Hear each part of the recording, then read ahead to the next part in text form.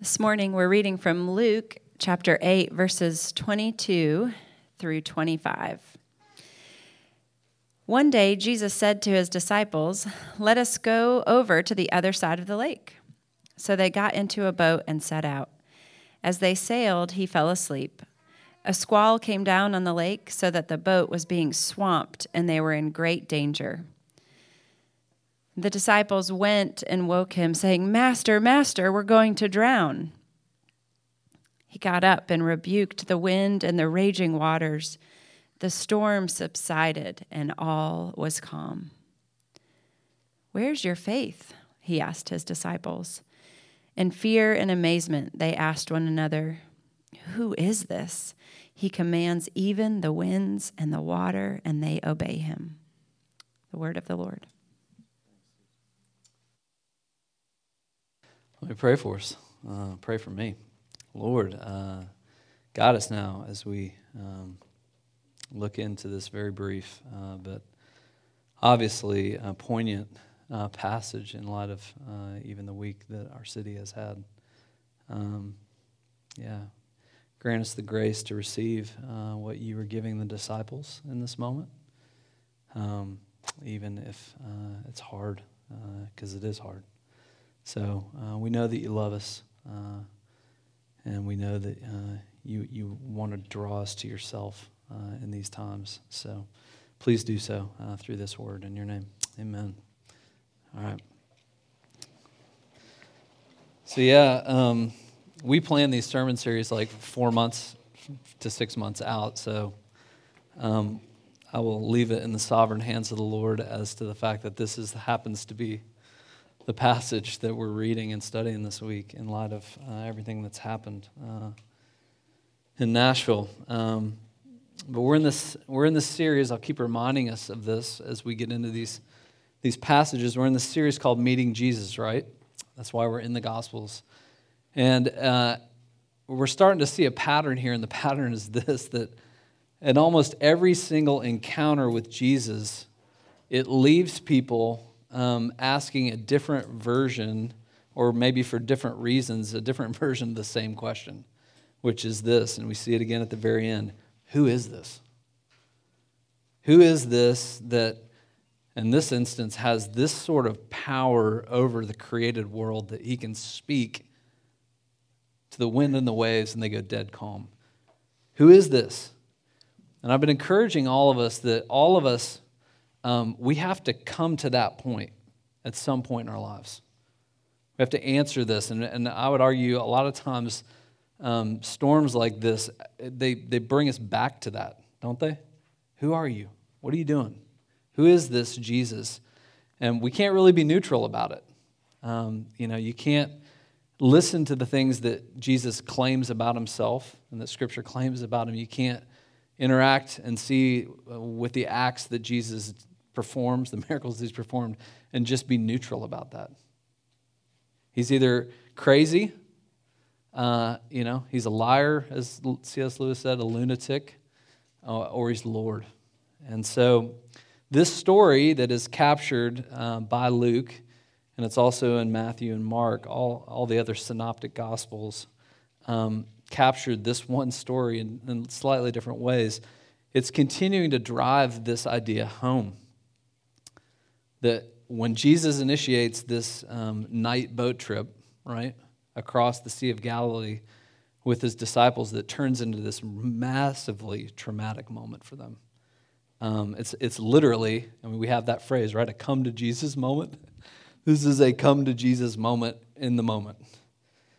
And what we see here is that they are full of fear, understandably so, and that certain type of fear or degree of fear is actually swapped for another by the end of the story. They're afraid of one thing, and then they're afraid in a different way by the end. So the three things I'm going to try to walk us through here. One is this. You can put it under this header, fear's invitation. Okay? Because in many ways, this sermon and this passage is about fear. Fear's invitation. Secondly, faith deepened. And then thirdly, I hope to give us a couple really practical ways that we can actually come to Jesus in our fear. Not in spite of it, but in it, okay? All right, first thing, fear's invitation. I probably don't have to say this, but I will say it, that fear is a real thing, isn't it? We all feel it, often to different degrees. It's an emotion. It's a natural, psychological, physiological response to something, right? Fight or flight is real, right? I always remember thinking of when the angels would either appear to people, Mary or others, and say, "Don't be afraid." I always thought that's so hilarious. Like, what do you expect? I mean, I think what they're saying there is don't become your fear, but they're not saying don't feel afraid. You're going to feel afraid, right? Fear's a natural thing, and often it's a good thing, right? Like, it can keep you from making really bad decisions or bad mistakes, can it? I mean, it can be a very good thing. It also can be a bad thing. It can keep you from moving towards what you should, but like the fear of failure or the fear of what people think. But fear oftentimes is a very good thing. It keeps us from moving towards bad things, right? And these guys were pro-fishermen, right? This was their job, fishing on the Sea of Galilee. And so we know that the squall came up while they're out there, but if the squall had already been present, like if they were getting into the boat and the squall was happening, they likely would have never gotten into that boat. They would have tried like we do. I don't want to sail into the middle of that. We try to avoid these storms at all costs. Drowning would have likely been the number one fear, right, of a fisherman. I remember when I was in college, I actually, I don't know if they still do this. I mean, there's these shows, Deadliest Catch now. You guys have watched these shows. I actually was doing research about going to work on an Alaskan fishing boat because there was this giant payoff of money, right? They're like, well, you can come out here for the summer and make $50,000. And then the fine print was, and you probably won't go home with that $50,000. Like, it's a super dangerous job. And the fear of that kept me from, and my mom from letting me go do that, right? Fear is a natural thing. Oftentimes, it's a good thing. But nothing about the beginning of this trip gave them caution or hesitation. One day, Jesus says to his disciples, let's go over to the other side of the lake. I think the Sea of Galilee is like 5 miles wide by 13 to 15 miles long, roughly. So not huge in that sense. Let's go to the other side. And so they go. As they sailed, he fell asleep, right? So there's no hesitation, but you have to know something topographically about the Sea of Galilee that, and we see it here. I mean, it says there that a squall came down on the lake so that the boat was swamped and they were in great danger. Because of where the Sea of Galilee is, it's like 700 feet below sea level, which is kind of rare. And then it's surrounded by mountains. And so the actual nature of the landscape there is kind of ripe for these things to happen. So this probably wasn't the first time that these guys had experienced a squall coming down on the lake quickly. But they get in the boat, right? That's not what's happening. They get in the boat. Just another night, the squall rises quickly and things go from just another night to absolutely terrifying. Waves are swamping the boat, it says, and there's something else that's getting swamped right now, and it's the hearts of the disciples. There's a physical wave swamping the boat, and then there's this wave of fear that's swamping their hearts. And Jesus is asleep in the stern of the boat.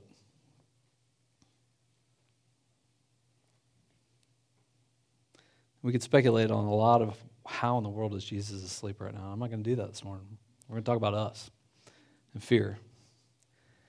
The disciples woke him up and said this, Master, Master, we are going to drown. Right? Master, Master, we're going to drown.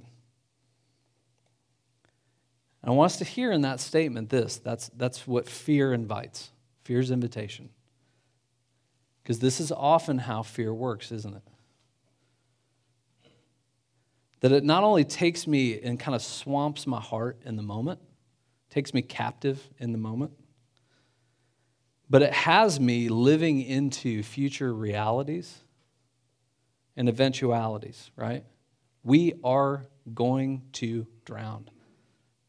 This is what's going to happen, right? Fear writes narratives, and sometimes, depending on how intense that fear is, they don't feel like possibilities, they feel like certainties, don't they? This is certainly what's about to happen.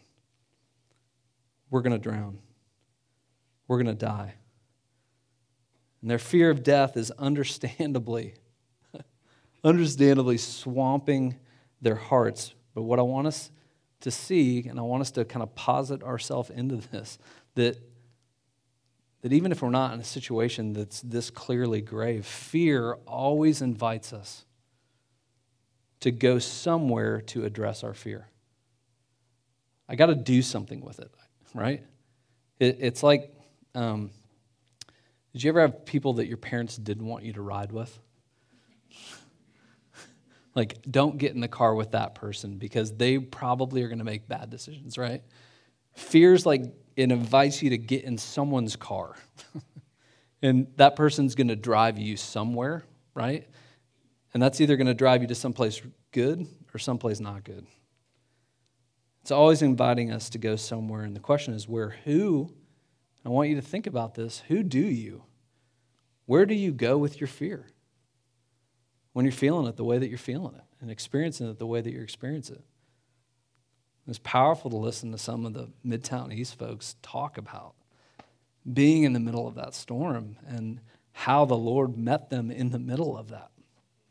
And an intense fear with their children.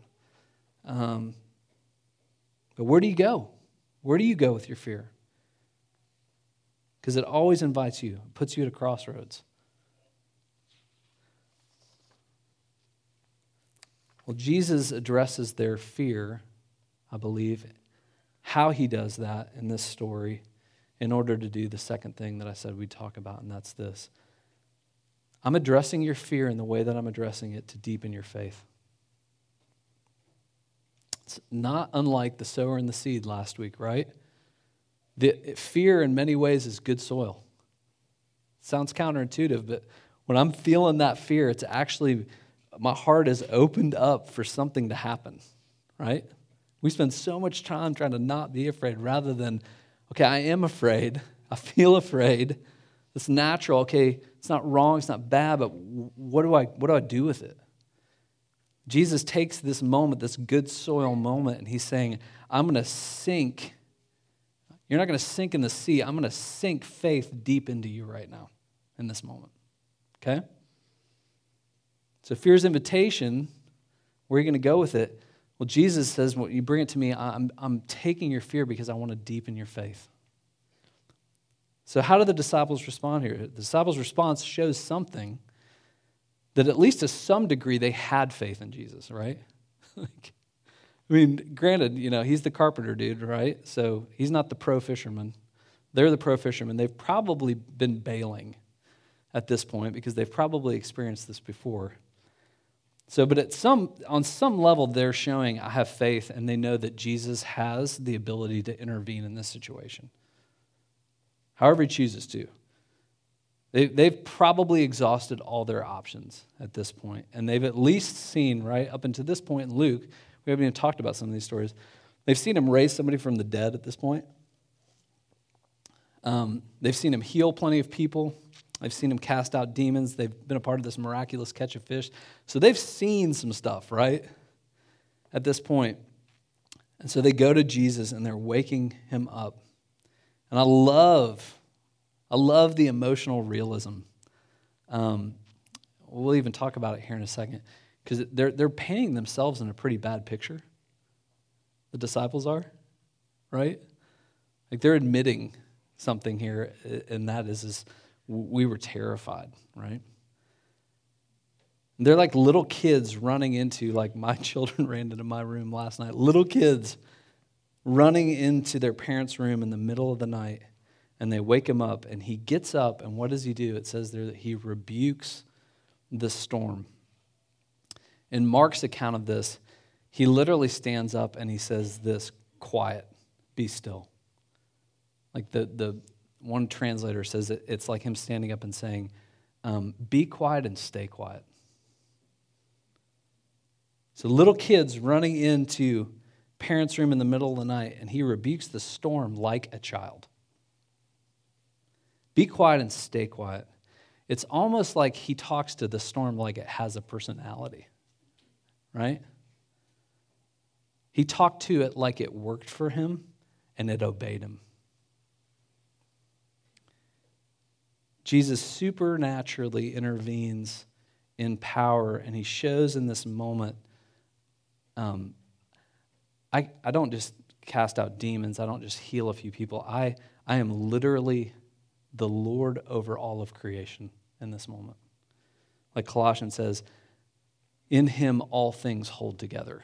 And they are having a visceral, tangible experience of that in this moment. I'm Lord over creation. I am more powerful than the most powerful storm you've probably ever been in, disciples.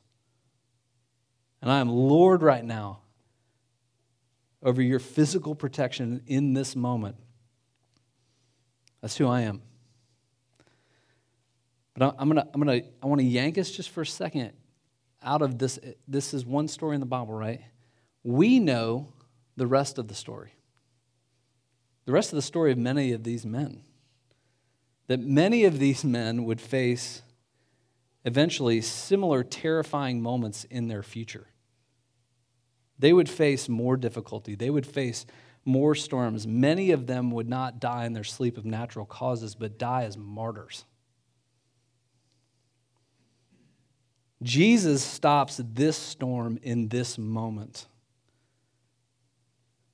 And he does it in many ways, I believe, because he's deepening their faith, because he knows you're going to face other storms. And how we see that, I think, in the text is this. It becomes very clear that instead of just relief, right? Oh, man, thank you. Calm. What is it replaced by? Their fear of the storm. It's one of the ironies of how they report this. It says, in fear and amazement, they asked one another, right? They had a certain degree or a certain type of fear, and it's now swapped for a different fear, right? The fear of the storm is now replaced with what Scripture would call the fear of the Lord, which Proverbs says is the beginning of wisdom. The fear of the Lord, hope in the Lord, faith in the Lord, trust in the Lord, awe at the Lord. What the fear of the Lord is I feel small in your presence right now. Oh my goodness. They're no longer just afraid of the storm. It's been replaced with true fear of the Lord. And all might have been calm in that moment externally. You know, the words there for calm are literally, it's like dead calm. You guys have been at the ocean, right, when a storm goes through, and the wind may even die down, but the water keeps coming, right? Like the waves are days and days. He spoke, and it went like glass, is what this says. Dead calm. Everything's calm externally, but internally, what? There's a new storm. There's fear and wonder and amazement. Their worry had transferred over to this awe and wonder. And they fear in a different way. And I love that Jesus challenges them here after he speaks and calms everything. All was calm. He says, "Where is your faith?" He asked the disciples. Now, there's a lot of speculation and dialogue about, is he shaming them in this moment? You know, I can always hear someone's voice, right? Sorry, Mom. But, you know, where is it at, you know? I believe Jesus is challenging them in this moment in an inviting way. He's doing it in love. I don't think he's shaming them. I think he understands what it means to be human and fear, fight and flight, and all that. And he simply is asking them, do you see, where's your faith? In your fear, which is real, you hit this functional crossroads of maybe really seeing truly still, where is your faith? And that's a good thing. It's a good thing to be brought to that moment. It's a gift to be brought to the moment of realizing I may have a stated faith in Jesus, but my functional faith in Jesus, it's maybe not as deep as I want it to be, or I believe it ought to be, or he wants it to be. It's a good thing. He's saying, come on, where's your faith? I'm leading you into deeper place, into deeper water. I love it that he didn't stop the storm because they had faith. You know? He didn't say, man, I see your faith, and so therefore I'm going to stop the storm.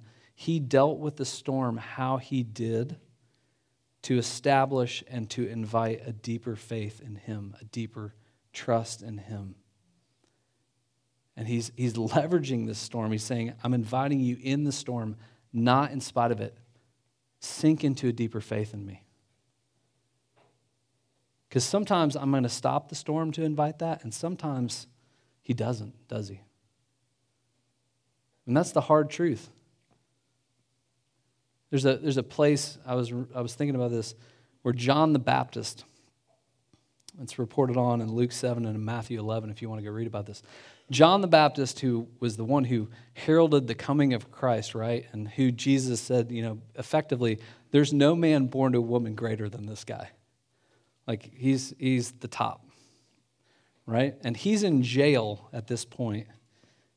In Matthew 11, I'll read you some of this. He's in jail, and he sends some of his disciples to Jesus and basically says this, are you the one who is to come, or should we expect somebody else?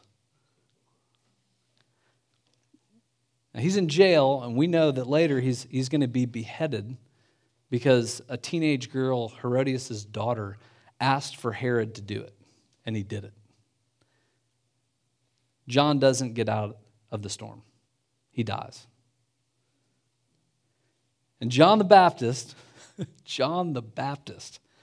love it. It's such a normalizing thing that if John the Baptist can say, hey, I thought you were the Messiah. Are we waiting on somebody else?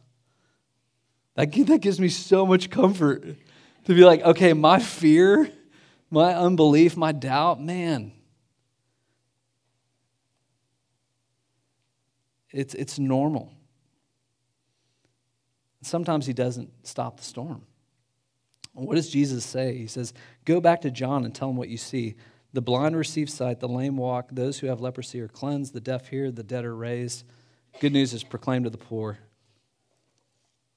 I'm doing all this stuff out here for everyone else. Blessed is anyone who doesn't stumble on account of me. I'm doing all this out here, and yet in your life, John, you're going to struggle to not stumble because you're going to die in this prison. Blessed are they who don't fall away on account of me. I'm going to handle things in ways that are going to confuse you and confound you. Blessed are they who don't fall away on account of me. He goes on to praise John's faith in that moment, because I think what he's doing is he's throwing logs in the fire and saying, brother, I'm deepening your faith, and I'm working in this in a way that you can't understand and see right now. He's inviting us to a deeper faith in this storm, learning to trust him, his heart for us in the storm. So I'll ask you this. This is another thing to reflect on this week. Where is Jesus calming the storm, and where isn't he? Because sometimes he does and sometimes he doesn't. And is that driving you to him? Or is that driving you away from him? I love it that the disciples report in all of their messiness and fear, the pro-fishermen, they at least ran to him, right? I'm going to him. And all of the chaos and all of the fear and all the fear of the natural storm, I'm going to run to him in that.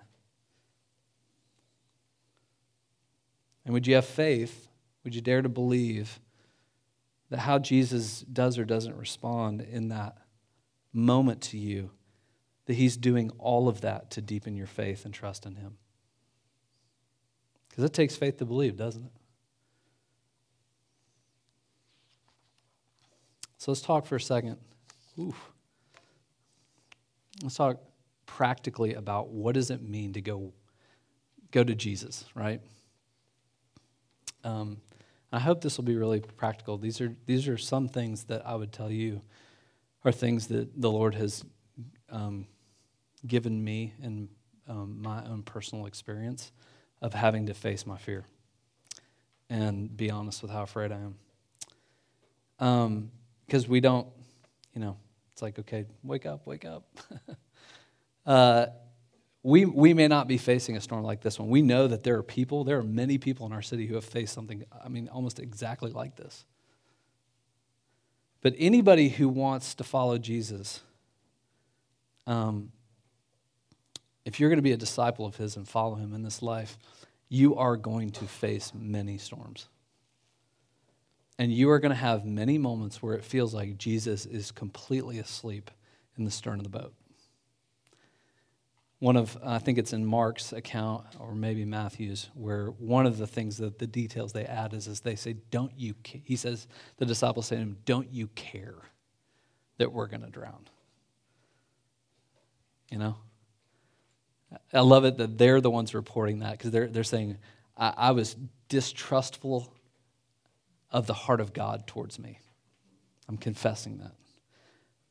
We're all going to have those moments. I've had many of those moments where I feel like, God, you are asleep at the wheel, you are checked out, you don't care.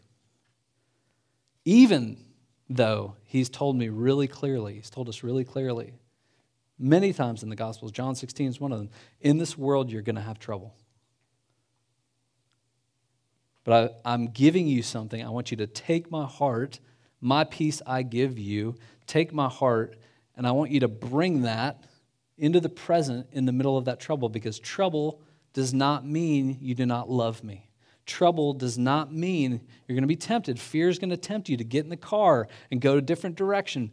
But it does not mean I do not love you. It does not mean you are not with me. It does not mean that your promises are not true. But fear, she throws you in that car and says, let's get out of here. He's asleep at the wheel. All of us are going to experience those moments. And all of us one day, and there are people in our congregation, there are people in our church who are actually going to face the fear that these men are facing this moment, and the fear of actual death. And up until that moment, where you and I are really faced with our mortality, we're going to be faced, up until that moment, with many little deaths along the way. Scripture says that all of creation is in bondage to decay. This is falling apart right now. And that ain't a joke. It is. We're losing our health. We're losing our abilities. We're losing and being faced with our limitations, our influence, our beauty, our strength, our relationship. Those are all deaths that all of us are going to face along the way until we face that final death. And I want to give us some encouragement. And the disciples sharing their unbelief and their fear in this moment is inviting us to two things. One, to be very gentle with ourselves. I love that they report this stuff, because it's saying, be gentle with yourself. You're human. The Lord knows how hard this is. And he isn't ashamed of you for feeling like it's hard. And secondly, they're saying, bring that fear to him and see what he can do with it. So how do we bring that fear to him? These are two really practical things. I hope they make sense. If not, you can ask me about them later. The first one is this. Our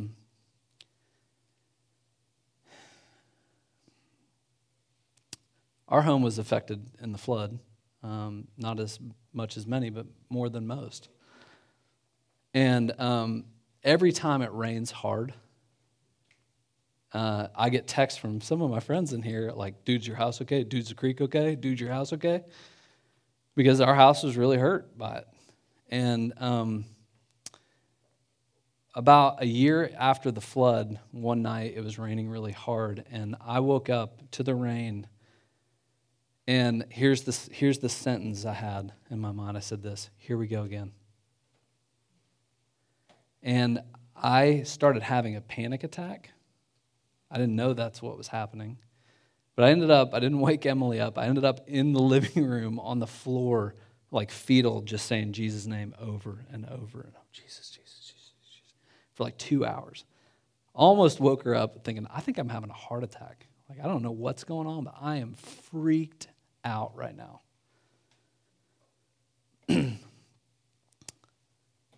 So in that moment, I mean, obviously that's real. That's happening. When I say the word, I've got a mentor who we built a list of words that I'm eliminating from my vocabulary. And one of the words is again.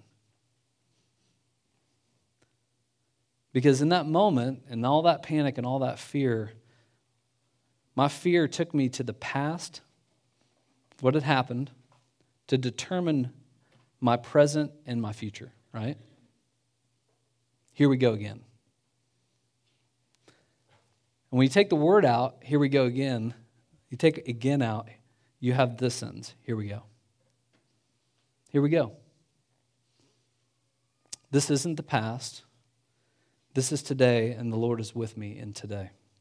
And because he is with me, I can come to him and I can allow him to deal with the storm that is going on inside of me, even though I don't know what he's going to do with the storm that's going on outside of me. And it says when we come to him that perfect love, 1 John says this, 1 John 4 says, perfect love drives out fear. I love that it doesn't say it like expels it once and forever. He has to drive it out all the time. He has to speak to the storm all the time because the storm is going to come again and again and again, just like the squalls that came up daily on the Sea of Galilee. I've got to drive it out. But again is getting into fear's car and saying, I'm going with fear without Jesus. I'm going back into the past, into the storms that I've already experienced to determine what's happening right now and what's going to happen. So the first really practical thing I would say is part of coming to Jesus in our fear is getting rid of the word again. Here we go. You're with me. Where do you want to go? I know that whatever we go into, I'm going with you. Secondly, when we bring it to him, when we say, here we go. Secondly, I'm going to suggest this, that we ask for the grace to make our fear obey him. When he stands up to the storm, he says, be still. Quiet. Right? It might be a little bit of a stretch, but I want you to go there. That we either obey our fear or our fears obey Jesus. It's one or the other. A lot of days for me. 2 Corinthians 10 says this, take every thought captive. Take all of those feelings, all of those thoughts captive and make them obedient to Christ. Earlier in chapter 9, it says what that obedience is, make it obedient to our confession of the gospel of Christ. And what is the gospel? Like, what does it mean if the storm obeys him? What does it mean to say to my fear, obey him? Obey Jesus. Obey the gospel in this moment. Well, the gospel is this, that the largest storm, the one that has sunk the world, sin, that he has come and has done something that we're going to celebrate fully at Easter to definitively stop it and its fallout. I've come to quiet the storm that no one else could quiet. And in love and with the joy set before him, which is us, he took the storm of God's judgment upon himself, and he says this, I'll be sunk for you. I'll be sunk to calm the ultimate raging sea and to end the chaos that sin brought into this world once and for all. That's why in Revelation it says there will be no more sea, because the sea was the picture of chaos for these people. It's not talking about not actually having water. I hope there's water in heaven. I love water. It's talking about there won't be any more chaos. And why? Because he said, I will take upon that storm upon myself. That's one you can't bear. And when I bring my fear to that truth and I bring it to him, he says, make all of your fears obey that reality. Put that fear under the fear of the Lord that said, I will be torn apart and sunk for you. And as a result, nothing can separate you from the love of God, and nothing can separate you from the promises of God that are yes in Christ. So when I bring my fear to Jesus, he says, it's not here we go again, it's here we go. What are you doing? And he says, make that fear obey me. Be still, my soul. The Lord is on your side. Even when the storm suggests he's not, be still and know that I'm God. All right? Let me pray for us. Lord, thank you for this word. Even thank you for how hard it is to just wrestle with this word in the light of this week. Thank you, Lord, that we see clearly that fear, teach us, Lord, where our fears, what neighborhoods they take us to, the bad places they take us to, instead of you. Would you bring us to you? Would you give us the grace to run to you like kids with our fear, that our faith and our trust in you may be deepened, even in the middle of that storm, Lord? And would you teach us, what does that look like, Lord, to bring our fear to you that it might obey you, and that you might quiet and still us like a weaned child with his mother, you say in your scriptures. Like a weaned child, Lord, would you still our souls? This we pray in your name. Amen.